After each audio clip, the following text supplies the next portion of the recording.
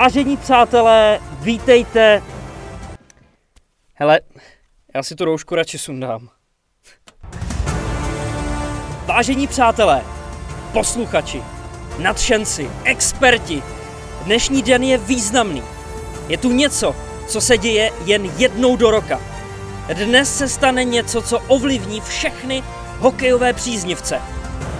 Pavouci přišli o své teritorium, pavučiny totiž byly vymeteny, šroubky dotaženy, zrzlé plechy natřeny a nalakovány, panty dveří promazány, petlice odstraněny, brány otevřeny. Dnes totiž startuje Tipsport Extraliga a nová sezóna je tady. A při této příležitosti pro vás máme speciální úvod. Vážení diváci, přivítejte prosím domácí tým HC Bomby Tyči s číslem 12, golman Richard Tesař a číslo 29, nejproduktivnější hráč celku, Jakub Korejc. Ano, Extraliga je tady.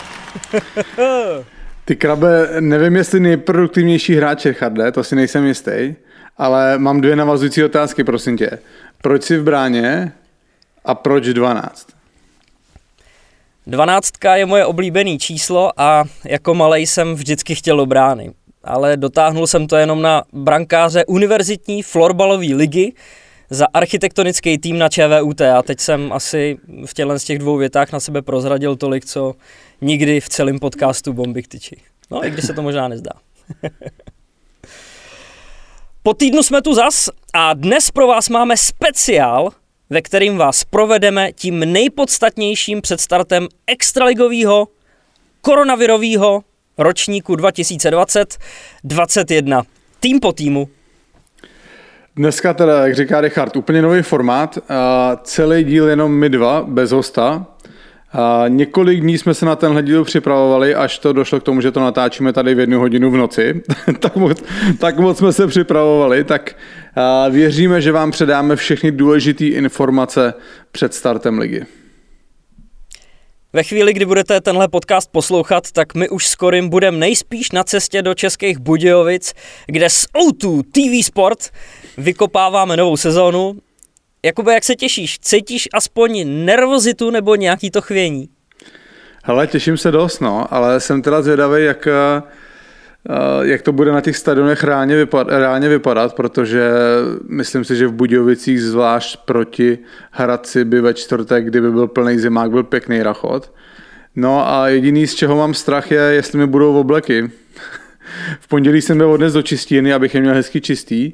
Ve čtvrtek ráno si jedu vyzvednout a asi musím přiznat, že určitý proporce mýho těla, především v regionu spodního trupu, se mi mírně přes léto zvětšily, takže budu doufat, že dopnu ty kalhoty. Takže už si nebudeš dávat horký psy o přestávce, jo? To vyhodnotím ve čtvrtek, ale jestli to bude v pohodě dopnutí, tak tam 1-2 pošlu a jestli ne, tak nebude žádný. Hele, já jsem se na první kolo Motor Mountfield připravoval tím způsobem, že jsem měl nabírat témata do obou týmů, rozumějte, natáčet reportáže a každý z toho natáčení stálo za to, jo. V Hradci Králové jsme dělali rozhovory v mixzóně a nejdřív kolem nás procházeli hráči po tréninku do šatny. A Radek Smoleňák se u mě zastavil a hrozně nadšeně začal vyprávět, jak se nasmál u posledního dílu s Tlusťochem, že tam tomu pěkně naložil a tak dále.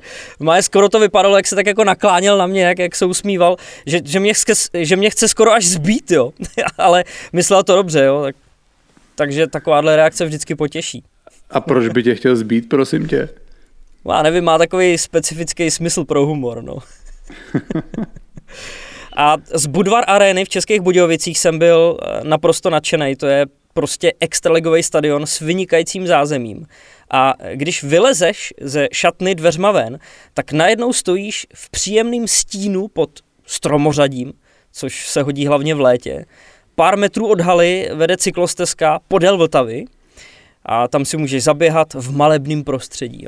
No ale když jsem přišel do haly a jdeme po tribuně na místo, odkud si chcem natočit pár záběrů, tak Já zakopnu o jednu z těch pásek, kde bude zakázaný vstup do určitých sektorů. A hodil jsem tam pěknou držku.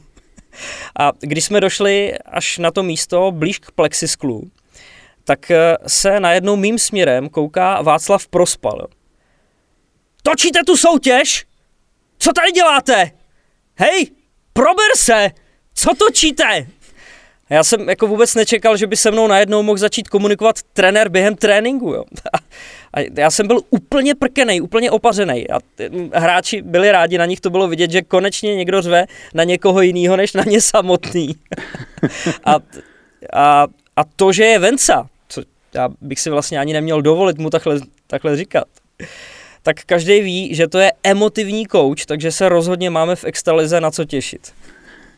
Dost vtipný teda, hlavně, že hráči byli rádi, že na ně že řve konečně taky na někoho jiného než na ně. Ale já jsem na Vencu Prospala zvědavej, je to pro mě docela tahák pro lidi a to tady na pozici trenéra hodně dlouho nebylo. Myslím si, že to bude pěkná show, co bude předvádět celou sezónu. Jenom je škoda, my jsme původně Soutůčkem měli být mezi střídačkama, ale v rámci těch protikoronavirových opatření budeme mít to studio někde jinde, takže škoda, tam bych to měl hezky z první řady, to představení. Já si myslím, že ho uslyšíš, i když budeš úplně pod stropem stadionu. Pojďme na aktuality a zajímavosti, které nabídly dny minulé. Deník Sport obsáhle vyspovídal manažery Mladý Boleslavi. Radim Vrbata s Václavem Nedorostem otevřeně reagovali a autor Miroslav Horák sepsal zajímavý poznatky, třeba ten, že je na čase zveřejnit platy v extralize. Citujme Radima Vrbatu. Z našich manažerských pozic vnímáme, jak by našemu hokeji pomohlo zveřejnění platů a rozpočtů klubu. Vedle řady pozitiv by to neskutečným způsobem vzdělalo fanoušky. Rozuměli by i lépe krokům, které kluby dělají. Uvědomili by si, že jde hokej dělat dobře a úspěšně i za 35 až 45 milionů korun nákladů na tým, místo například 60 až 70 milionů.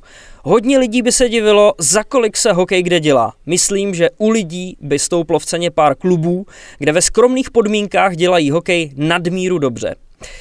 Pod žádoucím drobnohledem by se ocitli samotní hráči, ale i manažeři, trenéři, zkrátka všichni. Vidím v tom jen pozitivní dopady na hokej. Já s tímhle tvrzením souhlasím s tím, že by to zveřejnění peněz hokeji prospělo, ale co si podle mě hodně lidí neuvědomuje to, že nejvíc ze všeho by prospělo hráčům. Já jsem četl, a to už je toho docela pár let zpátky, je anglická nebo americká knížka Money Players se to jmenuje. A tam je popsaný ten mechanismus z dřívější doby, kdy kluby se snažili ututlat výplaty všech hráčů. A tenkrát neexistovali agenti, tenkrát se víceméně ty hráči jednali s klubama napřímo. A tím, že nevěděli, a vlastně ty kluby tutlali ty výplaty, aby ty hráči neměli srovnání. Jo? A ve chvíli, kdy najednou prostě se ten trh změnil, přišli agenti a ty hráči zjistili, kolik vydělávají jiní hráči jinde, tak najednou ty výplaty po celé lize začaly strašně stoupat. Jo, což vidíme do dneška. Já jako samozřejmě tenhle efekt by nebyl tak přímočarej u nás, protože tady jsou agenti, kteří mají přehled o tom, který hráč kde bere jaký peníze, ale pořád platí, že ty hráči jsou držení trochu v nevědomosti. Ale ve chvíli, kdyby ty platy byly úplně veřejný, tak najednou by hráč věděl, kolik bere hráč v jiném mužstvu, věděl by, že udělal o polovinu méně bodů a bere jednou tolik peněz a celkem logicky by tu odměnu chtěl aspoň dorovnat. Jo? Takže myslím si, že by to taky z dlouhodobého hlediska vedlo k tomu, že by naopak platy hráčů stoupaly. No a Radim Vrbata byl třeba odpůrcem uzavření extraligy a najednou otáčí. Bylo to prozíravý, tehdy se o tom bavil údajně v jiný situaci, řekl, a že to bylo i o nafukování ligy. Každopádně ale bychom mohli tady vytáhnout jeho další citaci, kde říká: ano, ale byla to reakce na trošku jinou situaci, kdy svaz navrhoval soutěž zavřít na 2 roky a nechal ji nabobtnat na 15 a následně až na 16 týmů. A taky to bylo v době, kdy člověk hodně naivně předpokládal, že stát bude mít za půl roku v září v ruce manuál, který bude myslet na všechny možné scénáře této krize a podle nějž se pojede. To, že se bude takhle vařit z vody a nařízení se budou dělat podle reakcí na Twitteru, nikdo nemohl tušit. Vlastně asi tušil. Tomáš Král. Takže ano, uzavření všech soutěží pro následující sezónu vnímám jako správný krok. Ta pochvala prezidenta je tam napasovaná poměrně na sílu, podle mě teda. Snažil jsem se nevytrhávat odpovědi z kontextu, ale pro utvoření vlastního názoru si radši přečtěte samotný článek a veškerý vyjádření sami. Přesun Tomáše Plekance z Komety do Kladna jsme tady už rozebírali. JJ dotáhnul příchod Tomáše Plekance do Kladna. Prozradil i zákulisí celého jednání. Pleky měl pár podmínek, jednou z nich bylo i to, že se dám brzo dokupy, budu hrát a dáme si to spolu. Culil se Jágr.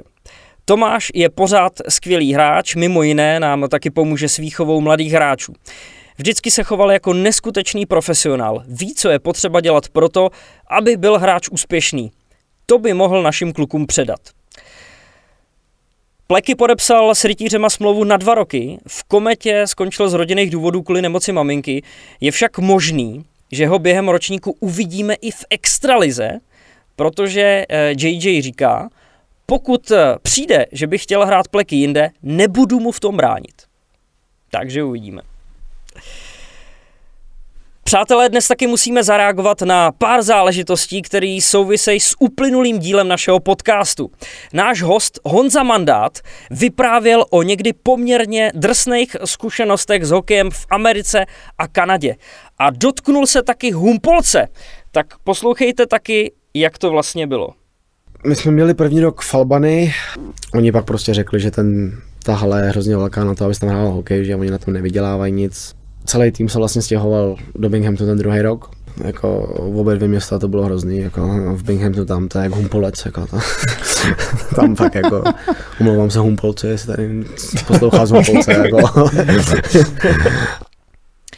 Ano, čekáte správně, že reakce na sebe nenechaly dlouho čekat. Konkrétně našemu kolegovi Lukášovi Kratochvílovi přišla zpráva od uživatele Ich bin Hans. Co ty rejpance do Humpolce? Máme čerstvě zrekonstruovaný zimák s NHL parametrama a hrajeme stejnou soutěž jako Hanzal, Vrbata, Klezla a další. Tak tedy omlouváme se celku TJ Jiskra Humpolec a zdravíme do Jihočeské krajské ligy. Další věc se týká loga Dynama. Já jsem během diváckých otázek nadnesl takovou myšlenku, jak by si s novým znakem Pardubic poradil náš posluchač, fanoušek a autor vynikajících grafických výtvorů David Suchý alias Sucháčův skicák. Dostal jsem od něj zprávu, že reaguje na výzvu a pod textem byla fotka s předělaným logem, kde nechybí hlava koně otočená profilem doleva a z ní dál pokračuje hřbet de facto ve tvaru původního písmene D a z něj srší hříva. A v tu chvíli jsem si uvědomil, že David má pravdu v jedné věci. Že to logo, který prezentovali Pardubice, působí spíš jako logo pro stavaře nebo nějakou architektonickou kancelář. Schválně se na ten Sucháčův nápad, podívejte sami, vyvěsíme ho u nás na Instagramu. Já jsem slyšel někde, že to není logo, to Dčko nemá signalizovat Dynamo, ale má symbolizovat dědek. Já už tam fakt nebudu moc jít do těch Pardubic.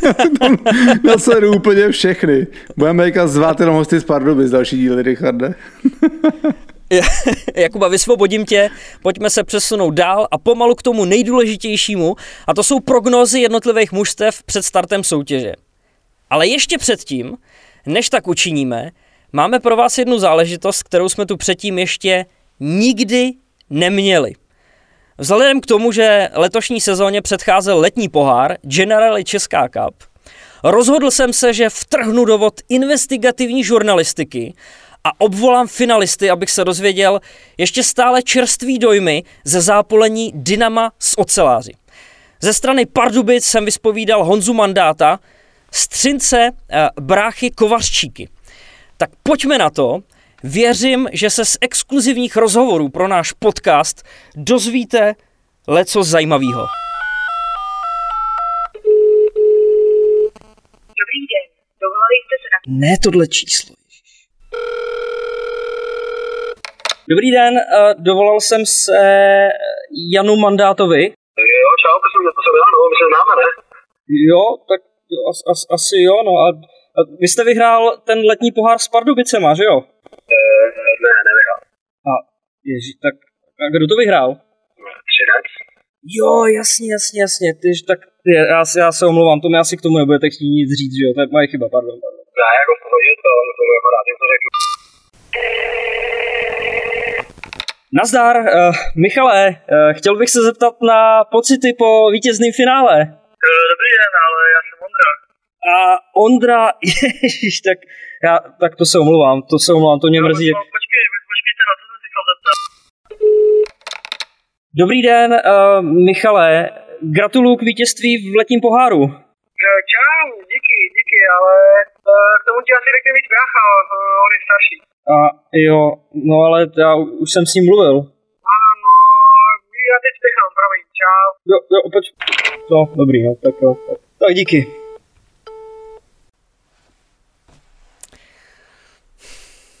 No. To bylo všechno, Richarde? Tak nebylo to úplně ono, no. Ty nevíš, kdo vyhrál pohár, nebo co? Už jsem to zjistil.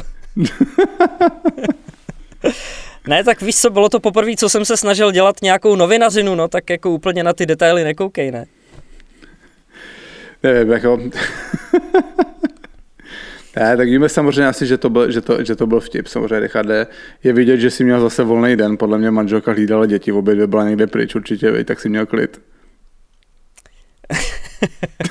Klid jsem úplně neměl, ty jsi to zmiňoval, že jsme začali natáčet až v 1 hodinu ráno, když bychom mohli spát a nabírat energii na novou sezónu, ale já taky doufám, že všichni poznali, že tohle to byl vtip, protože jak jsme říkali, tak vysíláme pro nejinteligentnější část lidí na Spotify a ty, kteří vůbec poslouchají podcasty. Ale já jsem vlastně přišel na to, že současná politika nahrávání hovorů se výrazně zpřísnila a že telefony jednak nemají žádnou takovouhle funkci zabudovanou, ale že ani drtivá většina aplikací nefunguje. Ale všichni kluci byli maximálně ochotní, všem, kterým jsem to řekl, tak do toho rovnou šli. Já jsem čekal, že mě s tím normálně pošlou do háje, ale šli do toho a snad dokonce byli i nadšený. S Ondrou jsem si volal asi 3krát, protože vždycky jsem myslel, že ta aplikace funguje, pak jsem to nahraný neměl, volal jsem mu znova a to nebylo tak, že jsme si jenom řekli pár vět, ale my jsme si to celý nahráli, on to celý chudák musel odříkat a pak se začalo znova, jo.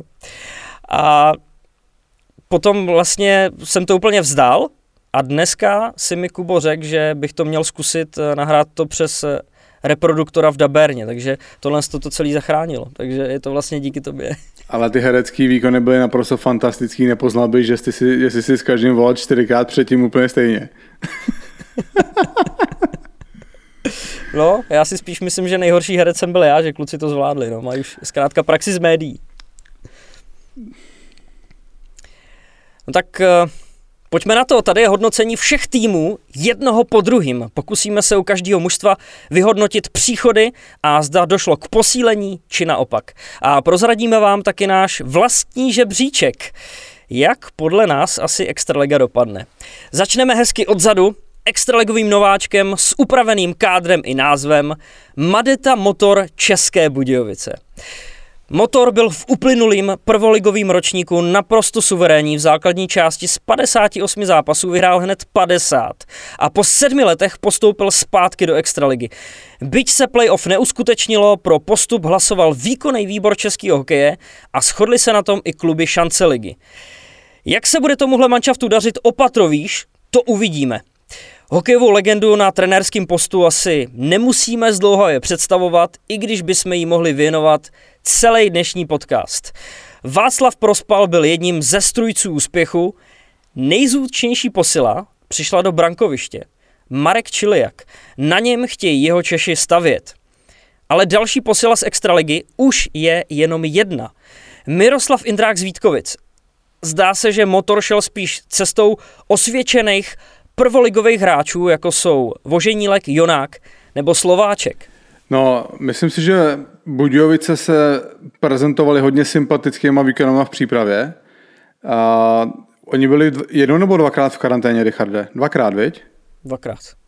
No, což ve výsledku může být výhoda, protože pravděpodobně teďka budou nějakou dobu chráněni před tou karanténou, takže to může být plus. A když se podívám na tu soupisku dneska, tak tam je podle mě na několik hráčů takový zajímavý jména, to jsou hráči, kteří by hráli prim i v jiných extraligových mužstvech. Jo? Tak o Marku Čiliakovi podle mě ani nemusíme mluvit, za toho mluví ta jeho kariéra celá a už jsme to říkali v nějakých předchozích dílech, že je důležitý, abyste hráli nějaký úspěch v extralize, důležitý mít dobrýho brankaře a ty jsi to sám říkal, že z extraligy přivedli akorát Marka Čiliaka a Míru Indráka, takže vzali peníze, které měli a utratili za brankáře, což si myslím, že je správný tah. A když se podívám do obrany, tak já nechápal, že Connor Allen tenkrát, když skončil v Hradci, tak nenašel angažmá nikdy jinde v extralize. Vůbec jsem nepochopil, jak je možný, že skončil v Budějovicích. A podle mě to je byl, když hrál v extralize v Plzni, jeden z top obránců. A nevím fakt, co se tam stalo, každopádně si myslím, že v něm mají Budějovice naprosto spolehlivého, osvědčeného extraligového obránce. A všichni si zapište jméno Pavel Pícha. Jo, protože pokud tohle jméno ještě neznáte, tak to je jeden z hráčů, kterýho určitě tuhle sezonu sledujte. Je to obránce, loni v 57 zápasech nazbíral 60 bodů. Ano, bylo to na hodně ofenzivním mužstvu Budějovic, ale i tak je to výborný výkon. My letos budeme sledovat, jestli to dokáže přenést i do extraligy. Vepředu v útoku bude hodně očí upřených na Míru Indráka. Říkal jsi to, společně s Čilákem jediná posila z extraligy. Ten po takových 2 slabších sezonách v Plzni, loni to dohrával ve Vítkovicích, bude určitě chtít všem ukázat, co v něm je. Když tam máme tu dvojici Václav Karabáček, Albert Michnáč, to jsou 2 hráči, kteří po návratu ze zámoří možná trochu překvapivě se nedokázali prosadit v extralize, ty určitě budou chtít dokázat, že na extraligu mají. Problém Budějovic v sezóně může být to, že nemají dostatečně hluboký kádr. Jo, budou potřebovat, aby prostě Marek Čiliak byl 100% každý zápas a aby opravdu nejlepší hráči byli nejlepší hráči. A to opravdu každý zápas. Jo, v Budějovicích si nebudou moc dovolit ani jeden výpadek, jako třeba v jiných mužstvech, kde je ta produktivita rozložená mezi víc hráčů. A kde teda Motor vidíš na konci sezóny? Já si myslím, že budou hrát relativně v klidu, že se budou motat někde kolem 10. místa. Vítkovice vstupovali... Čemu se tlemíš, Richarde? Ničemu. Jsem zvědavej na tvoje konkrétní specifický odhady. Myslíš kolem 10. místa? Ale tohle bylo tvoje zatím první 10. místo, takže nepředbíhejme. Okay. Ta tvoje tabulka bude vypadat, že od 1. do 9. nic a na 10. místě jakhle celý řádek a pak dál. Tak jdem na Vítkovice a nepřerušuj mě. Okay. Ty vstupovali do uplynulé sezóny s výrazně omlazeným kádrem. Optimismus z té mladické dravosti tehdejšího GM a trenéra Jakuba Petra rychle přešel. Z potenciální štiky se rychle stal trochu línej kapr, který se spíš bál, aby neuvíznul někde na mělčině. A hráči rytíře Vítka se zachránili, byť jen s náskokem 3 bodů na Kladno. Změna na trenérském postu nastala už v prosinci, kdy otěže převzal Mojmír Trličík s Ladislavem Svozilem a k ním se pro nadcházející sezónu připojil Darek Stránský. Navíc se vrátili hráči se vztahem k regionu. Nazachanec a odchovanec Zbyňa Irgl, host jednoho z našich prvních podcastů, přišel z Olomouce. Lukáš Krenželok přistál v Ostravě ve speciální špičatý raketě od Jiřího Hubáčka, se kterou vzlítnul z Ještědu. A přišel Rostislav Maroš, na něhož měli práva v Kladně. Ale hlavně vítkovický dres už obléká Roman Polák, který se po 14 sezónách rozhodl ukončit štaci s názvem NHL a byť pohrdl lahůdkovými chlebičky na tiskovce, stejně hájit barvy rytíře Vítka bude. Těžký navázat vážně na ty tvoje úvody, Richarde. Každopádně zase, když se podíváme na tu soupisku, tak jsou velký oslabení, jsou odchody Robertse Bukarce a Ondry Romana, to je strašné množství kanadských bodů. Ještě ti musím říct, Richarde, že jsem dneska psal si tu přípravu a místo Roberts, tak jsem napsal Richards. Jo. Richards Bukarc jsem tam měl. Pochopitelně Zbindia Irgl bude určitě jeden z hráčů, na kterého se bude spoléhat. Do té ofenzivy vedle něj to bude určitě Honza Hruška. Někde jsem teda zaslechnul, že oba snad mají mít teďka na startu ligy nějaký drobný zdravotní problémy, že se neví, jestli budou hrát na začátku. Richardovo nejlepší kámoš Dominik Lakatoš má určitě potenciál, aby ještě výrazně vylepšil těch svých 27 bodů z loňské sezóny. No a potom po těchto třech je tam vidím docela velkou díru. Otázka je třeba, jestli Josef Mikiska dokáže být produktivní tak, jako bylo loni na Slovensku, tak jestli to dokáže přenést do české extraligy.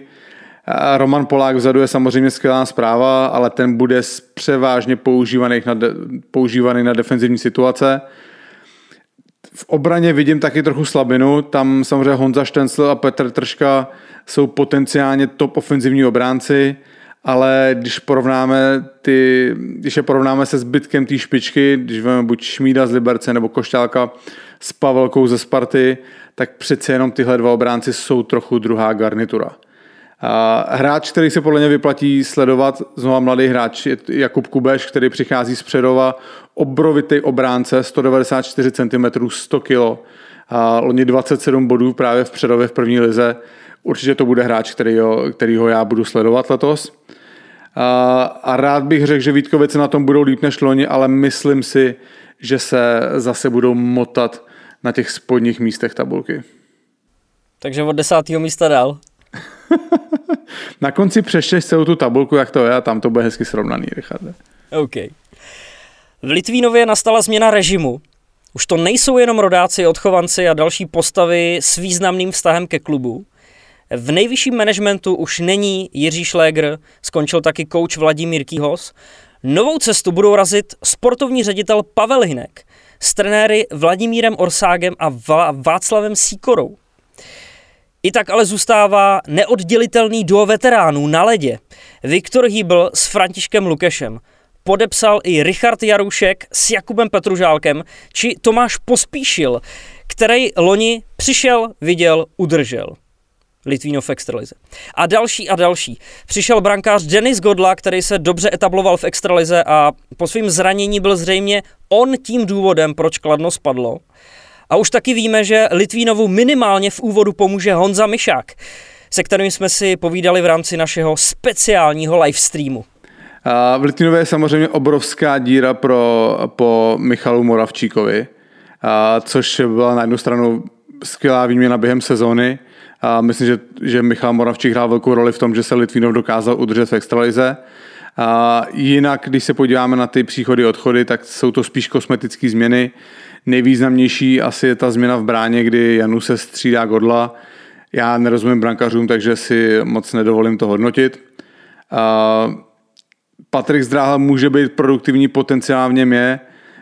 Jinak se ale tam v Litvínově fakt nic výrazně nezměnilo.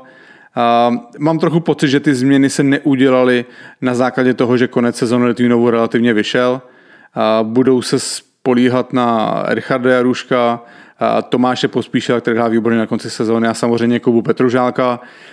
Tyhle hráči si myslím, že vezmou trochu tlak z ramen Franty Lukeše a Viktora Hýbla.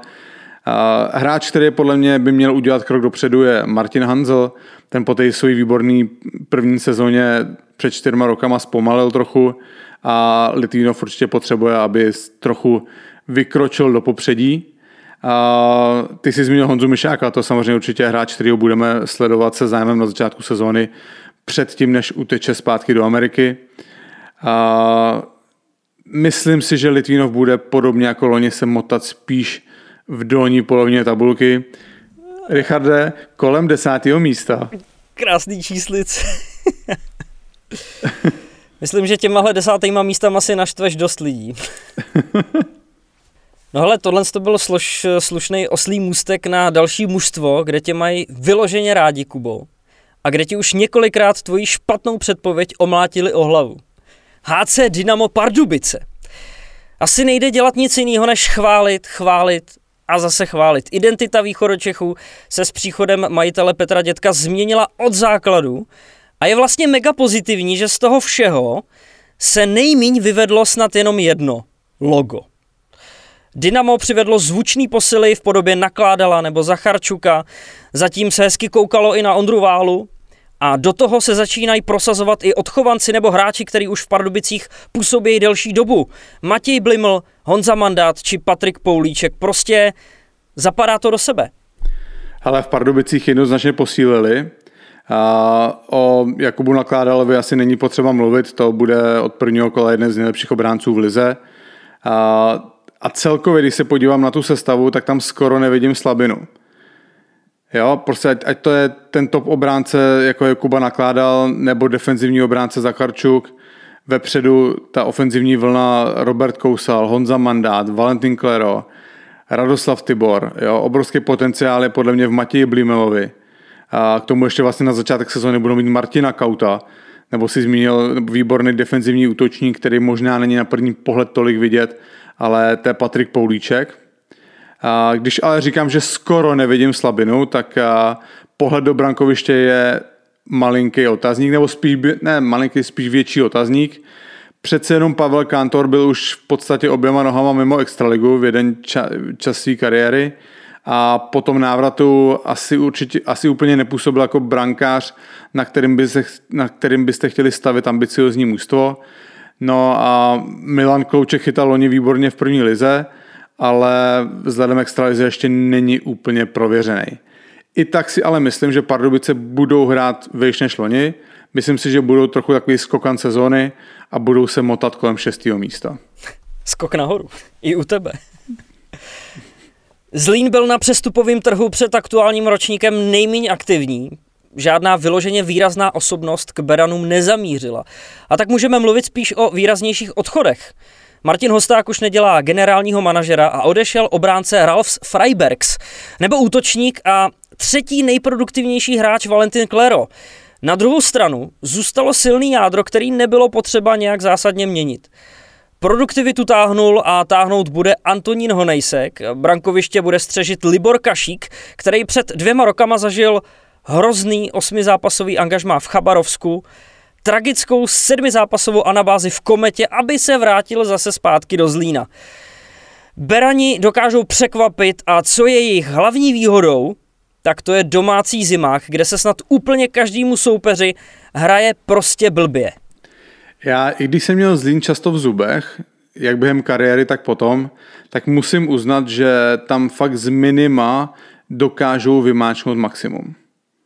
Jo, s minimálním rozpočtem, s tím, že každý cizinec, který se tam ukáže, odejde jinam za víc penězma. To máš Bukarc, Jeglič, Klero, Freibergs. Jo, to je jenom za poslední 3 sezóny a to jsou fakt výborní hráči. Tak i přes tohle všechno oni pořád hrajou každý rok minimálně důstojnou roli v té extralize. Tonda Honejsek a Libor Kašík trochu trpí tou zlínskou kletbou. Nedaří se jim moc nikde jinde, ale ve výsledku jim to může být úplně jedno, protože teď jsou ve Zlíně a tam hrajou skvěle. Jo, a k tomu tam máš hráče jako Jakub Šlahař nebo Tomáš Forst, což byli v podstatě prvoligoví hráči, ze kterých se najednou kolem 25. roku stali místy až rozdíloví extraligoví hráči. Jo, teď myslím, že Tomáš Forst dokonce hráli za národák nějaký zápasy. A nebo Honza Dufek, kterýho já znám z Brna, jsme spolu trénovali 1 léto, který přišel do Zlína a v podstatě během 1 sezony šel z první ligy až do nároďáku. Jo. Takže ve Zlíně je to hodně specifický prostředí. Na papíře to mužstvo nevypadá úplně dobře, ale prostě dokážou s tím, co mají pracovat a z těch kluků vymáčnout maximum. A myslím si, že budou letos znova v klidu a že se budou motat kolem 8. místa. Synonymem Karlových Varů v uplynulý sezóně byla formace Rachunek, Grieger, Fleck. První 2 jmenovaný odešli do Liberce a je otázkou, jak se bude energetikům dařit bez ztráty jedné z nejsehranějších formací v extralize. Místo nich ale Západočechům pomůžou David Kaše s Jakubem Laukem. Varům zůstal taky další trumf, Jakub Fleck. Oporou v brankovišti bude i nadále Filip Novotný, který v případě přípravy vychytal 2-0. Vele zkušeným bekem je Dominik Graňák. Kabinu zase srovná do latě veterán Václav Skuhravý.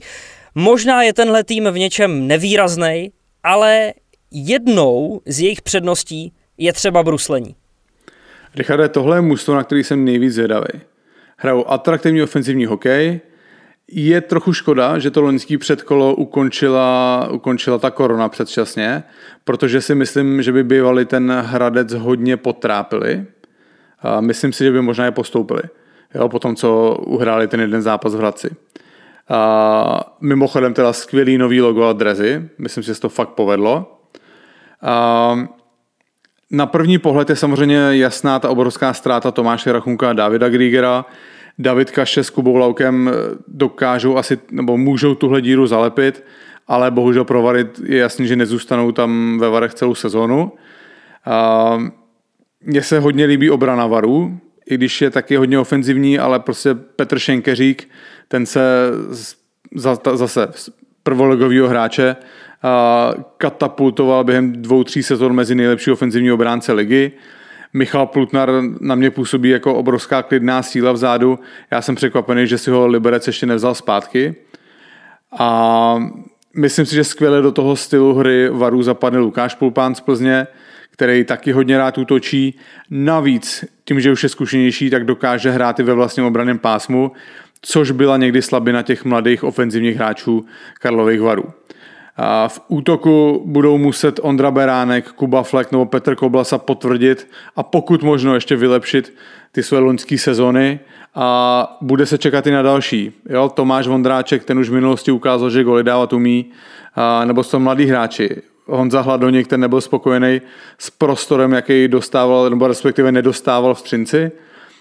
Teď bude mít ve Varech šanci ukázat, že má na to být ofenzivní hrozba nejenom v první lize, ale i v extralize. Jo? Nebo pak máš Martina Kohouta, Jirku Černocha. Oba se určitě budou chtít posunout v té hierarchii mužstva výš a k tomu vede cesta jenom přes zvýšenou produktivitu. I když asi jsem byl pozitivnější tady v tom hodnocení Varů, tak myslím si, že budou mít starosti zopakovat ty výkony z loňska. Myslím si, že ta ztráta dua Rachunek-Grieger bude hodně velká a myslím si, že Vary budou hrát někde kolem 10. místa.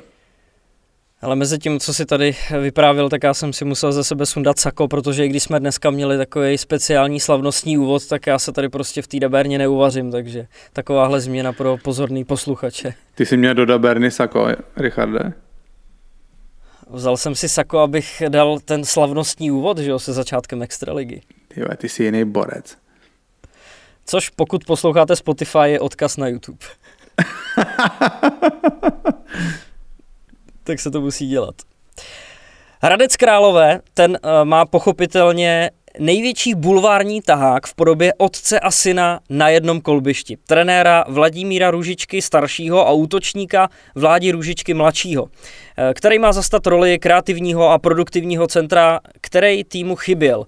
Došlo teda ke změně na trenérském postu, kde se spakoval Tomáš Martinec a tak už nejsou dva hlavní trenéři, což dle mýho názoru a nejen mýho ani nemohlo nikdy dělat dobrotu. Marek Mazanec byl v brance jedním z nejvytěžovanějších golmanů v soutěži. Zůstávají i stavební kameny v podobě Smoleňáka, Koukala, Pereta nebo Zámorskýho. Ke Kevinovi Klímovi přišlo dvojče Kelly. Sklenář může zase navázat na spolupráci s Růžičkou. A hvězdná posila, elitní back a snad nejetablovanější český hráč v zámoří, co bude nastupovat u nás, Filip Hronek. Očekávání jsou v Mountfieldu rozhodně vyšší než loni. Když se podíváš na ten soupis příchodu a odchodu, tak určitě posílili, což je samozřejmě umocněný tím Filipem Hronkem. Jsem trochu zvědavý, jak se o ten čas na ledě podělí s Petrem Zámorským a Filipem Pavlíkem, protože jsou to hodně typově podobní obránci. A znova zopakuju, co jsem říkal o Pardubic, nevidím v té sestavě vyloženě slabý místo, respektive tady ho nevidím nikde, u Pardubic to bylo v bráně, tady v bráně Marek Mazanec, to je samozřejmě výborný brankář.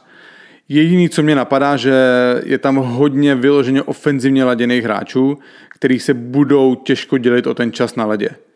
A z toho bude vyplývat, že někdo z těch hráčů určitě nebude šťastný. Jo, ať je to ta zmiňovaná trojice v obraně, Hronek, Zámorský, Pavlík, nebo potom v útoku, kde máš Orsava, Lev, Jergl, Cingel, Pavlík, Smoleňák, Chalupa, Růžička. To jsou všechno hráči, od kterých se očekávají body, ale zákonitě asi nemůžou dělat úplně všichni. A já jako nechci být v žádném případě negativní, protože to mužstvo na papíře vypadá fakt výborně. Líbí se mi i příchod Kuby Sklenáře, který je naprosto asi pochopitelně navázaný na trenéra Růžičku. On asi neudělá 30 bodů v té sezóně, ale odehraje spolehlivě hromadu cenných minut, který na první pohled nebudou až tolik vidět. A myslím si, že Hradec bude hrát nahoře, viděl bych to někde kolem 5. místa. Olomouc má nejstarší mužstvo v lize hned po Vítkovicích, i přesto, že posilovala především mladšíma hráčema z šance ligy. Z Poruby přišel Tomáš Gřeš, z Havířova Jan Bambula a z Přerova Jakub Navrátil. Jediný extraligový hráč Lukáš Kučera z Vítkovic. Spíš teda kohouti počítají ztráty v podobě zmiňovaného Zbyňka Irgla, Marka Laše, Honzy Jaroměřského, Pavla Musila a Františka Skladanýho. Suma sumárum, žádný nový velký jméno, žádná zvučná posila, takže asi bude záležet, jak Hanáci dokážou pracovat s tím, co mají k dispozici. Ale každý rok se říká, že teď už Olomouc bude hrát dole, ale každý rok v Olomouci dokážou nějakým způsobem, že to bylo neoprávněné očekávání. Letos by se tahle myšlenka dala i odůvodnit nějakýma argumentama, protože odešli asi 2 nejvýraznější ofenzivní hráči, Zbyněk Irgla a Pavel Musil, a jak si říkal, adekvátní náhrada za ně úplně nedorazila. Jo, Lukáš Kučera může udělat třeba 25 bodů, ale pořád je to strašně daleko od toho, co přinášeli Irgl a Musil. Ostatní hráči, kteří přišli, jsou spíš investicí do budoucna a očekávat od nich nějaký velký ofenzivní představení hned teďka v začátku asi není úplně reálný. Když se podíváš na to mužstvo, tak v bráně je samozřejmě jistota. Konrád patří mezi ligovou špičku. A jinak je Olomouc možná s výjimkou až na Lukáše Nahodila takový mužstvo dělníků, ale prostě v Olomouci budou potřebovat, aby nějaký z těch dělníků povstali a k té poctivosti a bojovnosti přidali i produktivitu. Já už jsem tady tu myšlenku zmiňoval několikrát. Tak když se podívám, tak tam vidím prostě Honzu Káňu, nebo Petra Koloucha, Davida Ostříška. Někdo z nich prostě musí mít dobrou ofenzivní sezónu a vystoupit z takového toho lepšího průměru. Jo, a to samý platí v obraně. Tam je asi David Škůrek, jméno, který mě napadne úplně první. A nebo Tomáš Dujsík, který já si pamatuju z Brna. Ten výborně bruslí, je skvěle fyzicky připravený, strašně nepříjemný, bojovný. Trochu ho pár let zpátky zabrzdilo zranění zad, ale pořád je mu teprve 27 let, což je nejlepší čas na to se proměnit z toho dělníka ledu v něco víc. Hráč, který se podle mě vyplatí sledovat, je Jakub Navrátil, jedna z těch posil, o které jsme říkali, že možná to je spíš investice do budoucna. Je to 21letý útočník, přichází z Přerova, kde loni v 54 zápasech nazbíral 46 bodů. Hodně talentovaný kluk, v Olomouci si ho pochvalil už teďka v létě. Samozřejmě ten skok do extraligy bude pro něj trochu obtížnější, ale určitě hned na začátku ukazuje, že v něm je potenciál. I když to možná celý vyznělo pozitivně, tak si myslím, že letos to nebude pro Olomouc úplně bezstarostná jízda. Myslím si, že se bude motat někde kolem 8. místa. Pojďme na Kometu, to je rozhodně český fenomén. Klub, který na jihu Moravy a nejenom tam přivádí fanoušky do varu. A kapacita 7700 lidí v DRFG aréně je dlouhodobě strašně poddimenzovaná na to, jaký je o domácí zápasy zájem. Ale ono se to třeba může změnit, protože už z minulosti víme, že když Brno řešilo existenční problémy, tak i ten nejvěrnější brněnský fanda tak trochu přestal fandit. A zase začal, když se Kometa v sezóně 2011-12 zase rozjela. No jo, jenomže je budoucnost tak zářná jako nedávná minulost. Letní pohár ukázal, že by na něj svěřenci Libora Zábranského nejradši úplně zapomněli. Bilance v Generali Česká Cupu byla doopravdy tristní. První lajna, ale ta je neoddiskutovatelná. Müller, Holík, Zaťovič, pokud budou všichni zdraví, budou řádit a zářit taky. Ale koho k nim, respektive kdo jim bude stačit? Rakušan Petr Schneider se ukázal jako jeden z nejlepších hráčů v poháru. Očekávat se bude hodně i od Jakuba Klepiše. Přišel taky Tomáš Šoustal z Kanadské univerzity nebo brankář Ondřej Kasetl z Pardubic. Nemůžem zapomenout ani na lotyšského obránce Ralfse Freibergse, který bude chybět z Línu, nebo Jakuba Valskýho z Liberce. To, že Kometa asi nemá kam víc sáhnout, ukázala třeba na případech Filipa Krále. Obránce, který má smlouvu s Torontem, ale během pauzy ve Western Hockey League musel vzít nakonec zavděk Přerovem. Nebo Libor Zábranský mladší, toho Brno poslalo na hostování do Karlových Varů. No, myslím si, že konkrétně ten přesun mladého Libora Zábranského do Varu je hodně dobrý tah, protože Libor Zábranský starší si asi uvědomuje, že bude pro Libora Zábranského mladšího jednodušší být sám za sebe v Karlových Varech a tam bojovat o místo, než aby pořád hrál pod ním v Brně a čelil takovým tím dohadům, že hraje jenom proto, že to je Liborovo syn. Každopádně Kometa byla znovu nejaktivnější na hráčském trhu, i když Libor Zábranský prohlašoval do novin, že některé kluby můžou čelit existenčním problémům. Přijde mi, že trochu jako králíka z klobouku vytáhli Petra Schneidera, který, jak si říkal v přípravě, ukázal, že může být výborný extraligový hráč. A může to být ideálně ten hráč, který vezme trochu tlaku z té první elitní trojice, na který to v Brně poslední roky stojí. A právě ta absence sekundární produktivity byl asi největší problém Komety. Bylo tam hodně hráčů, kteří měli tady to místo vyplnit, ale moc to nevyšlo. Jenom v loňské sezóně to byl Kubalev, Šimon Stránský nebo Ruda Červený, no předtím Jakub Orsava. Schneider zatím vypadá, že by to mohla být trefa do černýho. Ten problém závislosti jenom na prvním útoku by měl pomoct vyřešit i Kuba Klepiš, který přišel jako náhrada za Tomáše Plekance. Ralf Freibergs, to podle mě byla jedna z největších ryb na přestupovém trhu, 8. nejproduktivnější obránce loňské sezóny. Myslím si, že obrovská posila, rozdílový hráč pro Kometu. Ta obrana obecně je výborná. Samozřejmě Standa svozil po loňské průlomové sezóně, všichni na něj budou koukat a čekat, co převede letos. Vedle něj Freibergse, Ondry Němce nebo Michala Gulašiho ještě Filip Pirochta, což je taky prostě teď obránce nároďáku. K tomu by teda v Brně snad měli začít hrát Kuba Zbořil, který byl loňskou sezonu na farmě Bosnu, nebo Libor Hájek, který odehrál část sezony nahoře v Rangers, část sezony na farmě. Znova, v útoku je ta první lajna, což je určitě jeden ze 3 nejlepších útoků v lize. Zaťovič, Holík, Müller. Pak ta druhá vlna Schneider, Klepiš, Tomáš Vincour. Ale pak ta kvalita dost výrazně opadá. Je tam potenciál v hráčích, jako jsou Luboš Horký nebo Karel Plášek, ale ani jednomu z těchto kluků se ještě nepodařilo v Brně úplně naplno prorazit. V brankovišti Karel Vejmelka, ten potřebuje 1 nebo 2 playoff série, aby opravdu potvrdil, že je nejenom plnohodnotný extraligový první brankář, ale že i dokáže táhnout ambiciozní mužstvo v důležitých chvílích. Všichni si myslí, že ten potenciál v něm je, já si to taky myslím. Myslím si, že mě dostat šanci už dávno, ale prostě potřebuje absolvovat nějakou tu sérii playoff, aby to potvrdil. Já si myslím, že Kometa si bude zase hrát v klidu ten střed tabulky. Myslím si, že to v letošní sezóně bude jedno z málo mužstev, který se tím, že se nesestupuje, tak ty kluby nemají nutkání nějak reagovat na problémy v sezóně. Myslím si, že Kometa bude jedno z málo mužstev, která právě na to reagovat bude. Bude se snažit s kádrem něco udělat ve chvíli, kdy nebude všechno šlapat podle představ. Synonymem pro Plzeň je v posledních letech Milan Gulaš. Trhá rekordy stejně, jako dělá ze soupeřů blbečky.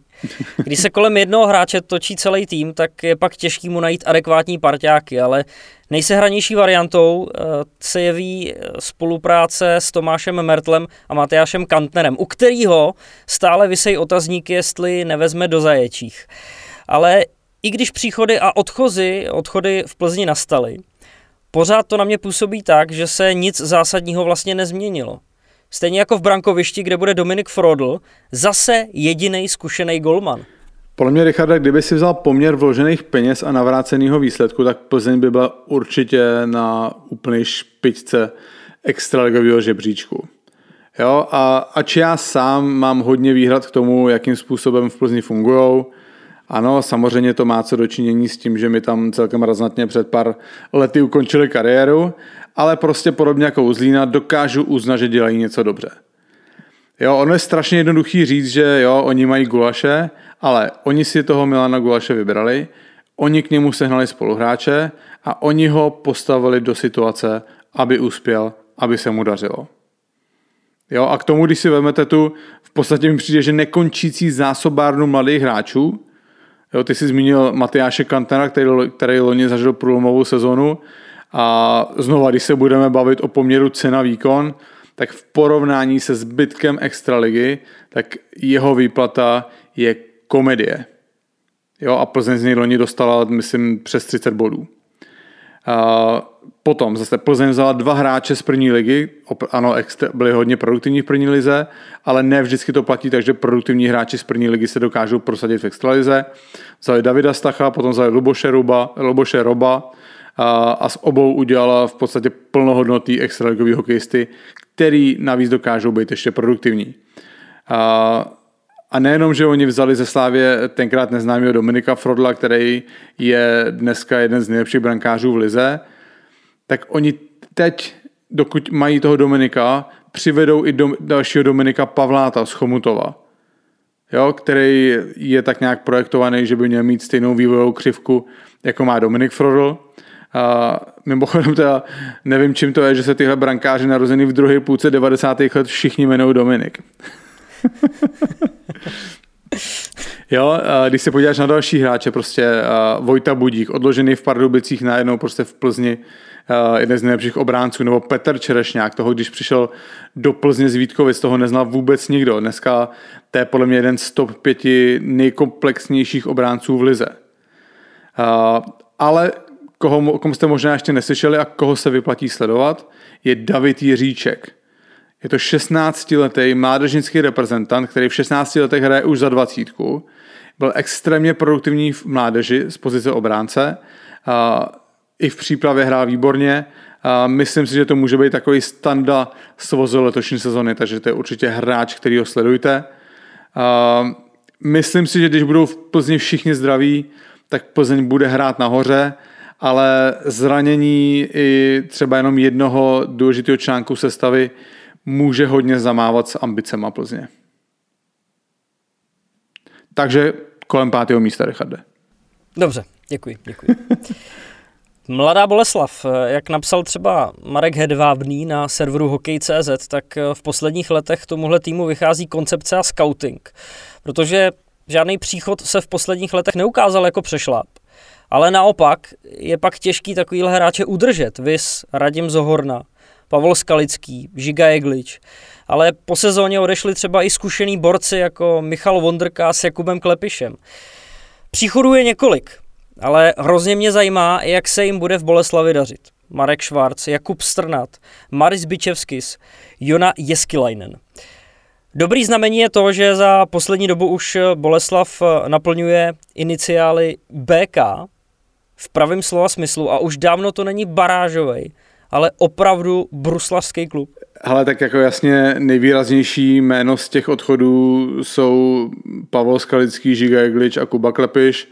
Hlavně teda Skalický bude hodně chybět, ale i tak, když se podívám na tu soupisku, tak bych byl hodně optimistický. Až by se mi znova chce zopakovat to, že tam nevidím úplně žádnou slabinu. Možná malý otazník je u brankářů, protože Honza Růžička loni promarodil celou sezónu, ale asi předtím už ukázal, že má na to být brankář číslo 1. Určitě je budoucností Boleslavy. Krošel celkově asi všechny překvapil, si myslím, v extralize, ale pořád to asi není brankář kalibru extraligové špičky.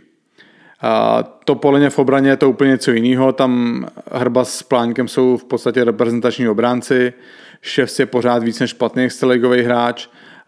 K tomu Dlapa, Klikorka nebo teďka nový Šidlík. Tam v té obraně podle mě není úplně moc to vylepšovat. A útoku taky není moc co vyčítat. Jo? Tam u Jääskeläinena a Alderssona šli v Boleslavi po cizincích, kteří se prosadili na Slovensku a ze kterých teda pochopitelně nemusí platit tabulky. A já si myslím, že jeden z nich se určitě povede. U Adama Zbořila se po té loňské sezóně, kdy překvapil podle mě všechny, možná i sám sebe, dá očekávat, že se letos ještě zlepší.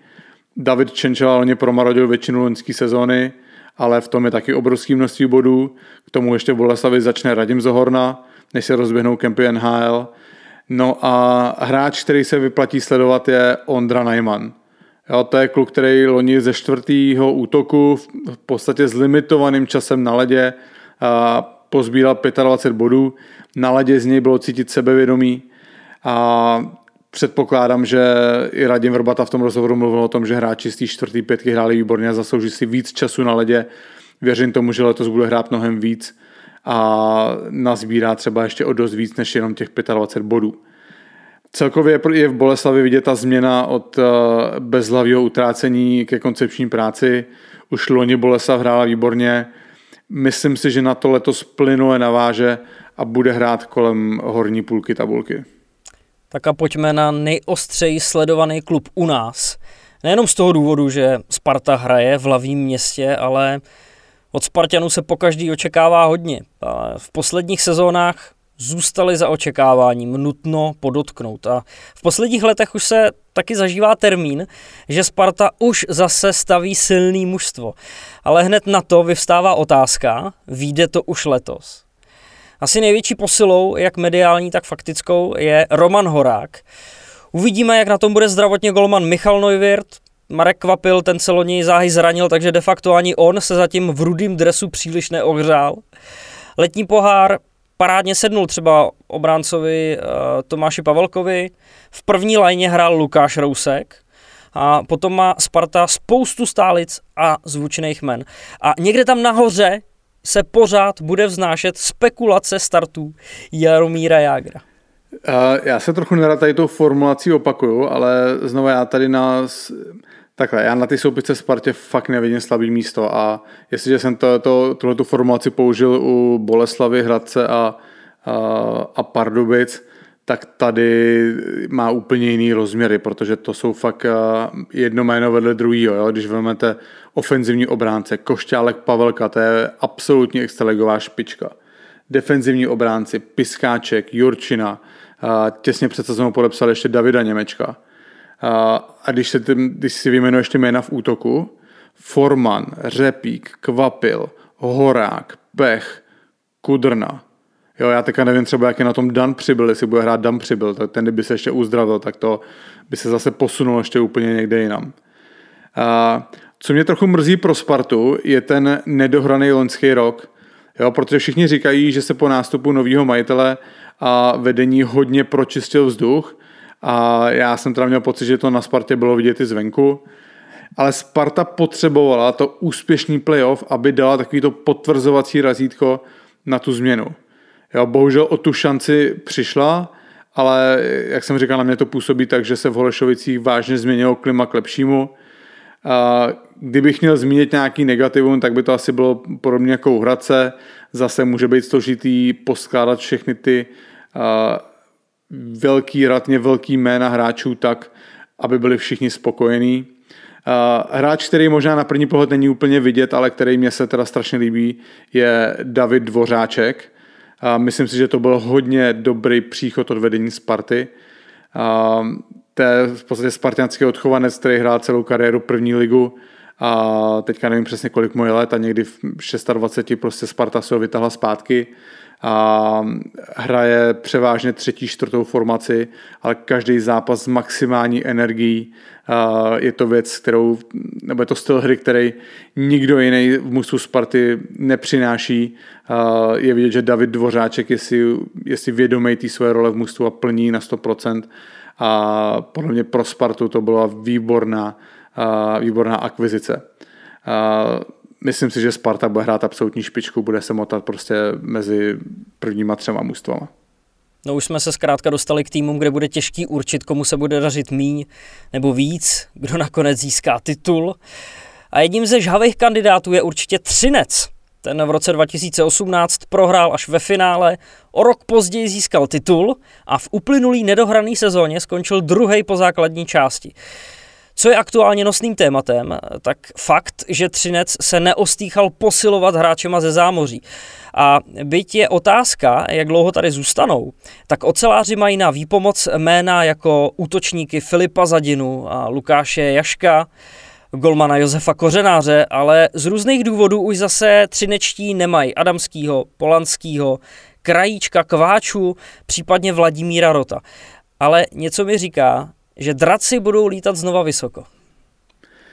Tak když se podíváš, Richard, na ty odchody, tak Martin Adamský a Erika Polanský už přeci jenom byli v takové té druhé vlně.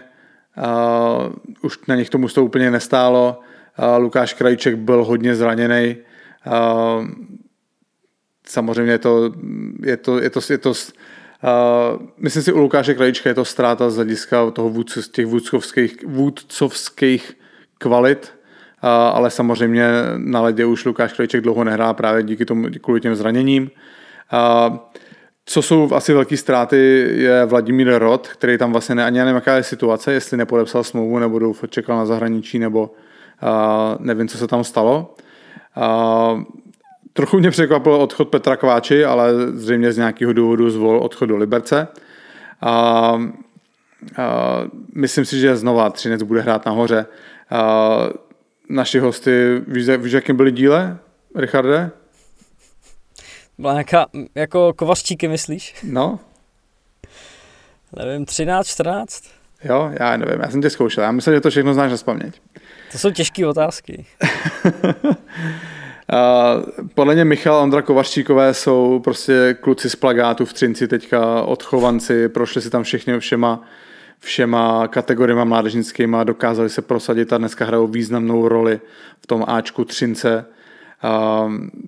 Bude radost si sledovat, jestli se dokážou ještě i v tomhle ročníku posunout zase někam dál. Samozřejmě bavili jsme se o tom, že ty hráči z Ameriky, že to je strašný oživení pro extraligu. Filip Zadina, ty si říkal, že Filip Hronek je asi nejetablovanější jméno, který začne extraligu tady v Čechách. Hned po něm to asi bude Filip Zadina, shodou okolností taky hráč Detroitu.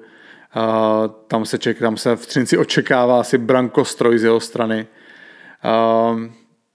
Co se prostě v Třinci událo za poslední roky, je ta přeměna z čistě ofenzivního mužstva na naprosto komplexně a výborně do defenzivy hrající mužstvo.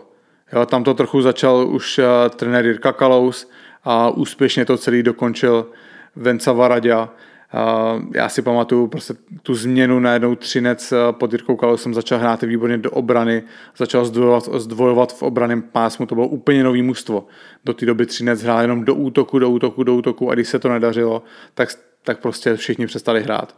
Jo, a najednou přišlo úplně jiný mužstvo, hrálo do obrany organizovaně, strašně složitý bylo proti Třinci hrát a je vidět, že prostě Venca Varaďa tu práci dotáhl až k dokonalosti. Všichni víme 2 roky zpátky titul, kdo ví, jak by to pro Třinec dopadlo v loňské sezóně, kdy, jak si říkal Richarde, byli druhý po základní části. Moc se toho v Třinci nezměnilo, to mužstvo zůstalo víceméně pohromadě. Myslím si, že i na základě toho se Třinec určitě bude motat nahoře a asi použiju stejnou formulaci jako u Sparty, že se bude motat někde kolem prvních 3 míst. Ale extraligovým suverénem posledních let v extralize je Liberec. Za poslední 4 roky si 3krát zahrál finále a jednou slavil titul. I s tou nedohranou uplynulou sezónou získal 4krát prezidentský pohár za vítěze v základní části. K tomu asi není nic dodat, není jako třeba cokoliv dodávat. Výrazně se na tom podílel Filip Pešán, který dobře implementoval svoji inovativní vizi.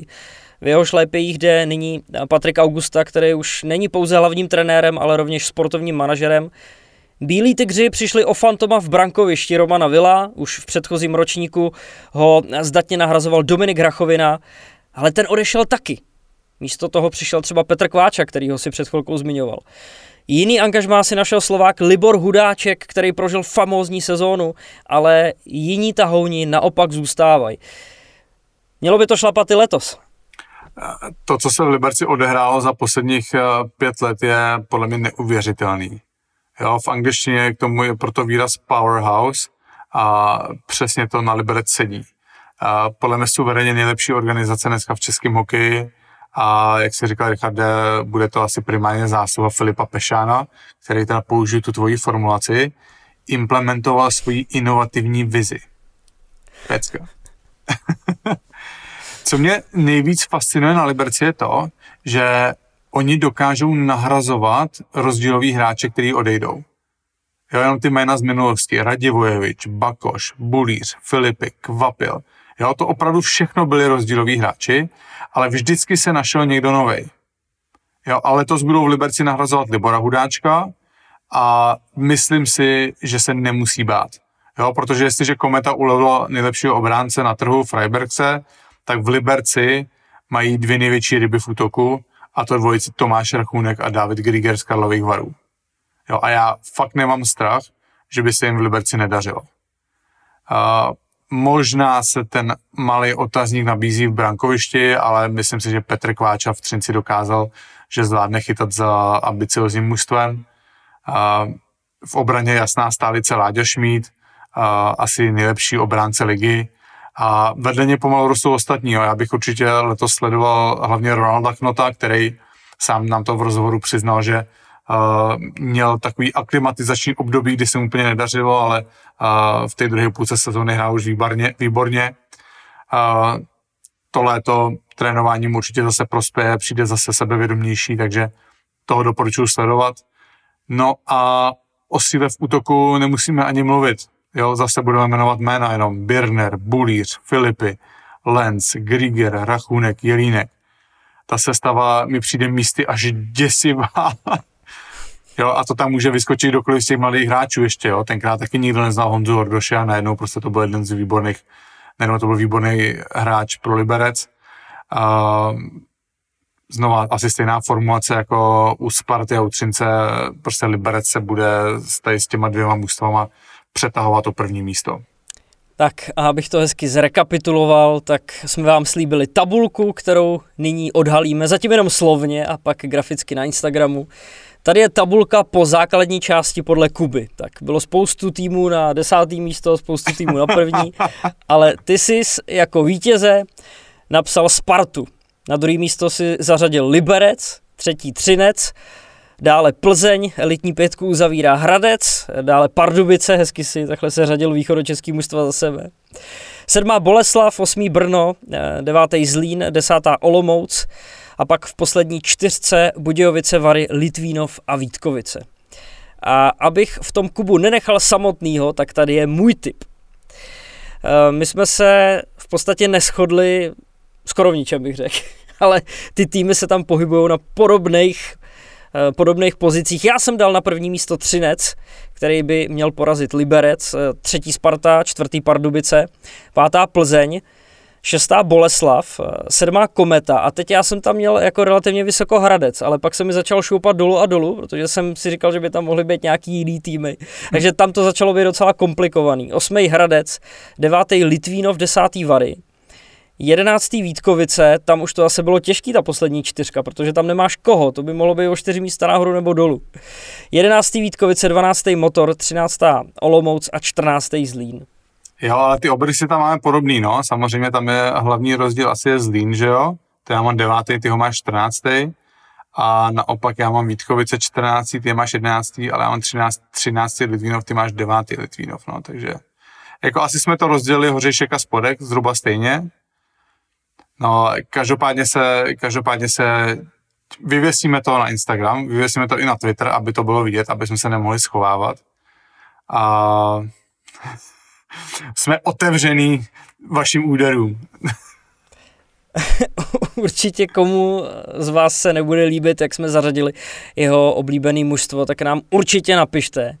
Nebojte se nám naložit, ale připravte si argumenty, protože my jsme zase připravení stát si za svým názorem. Ne asi. No nic, to bude pro dnešek všechno.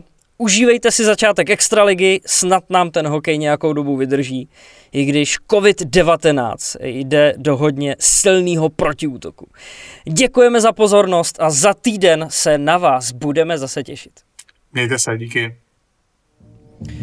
Tu, tu, tu, tu, tu, tu, tu, tu, tu, tu, tu, tu, tu.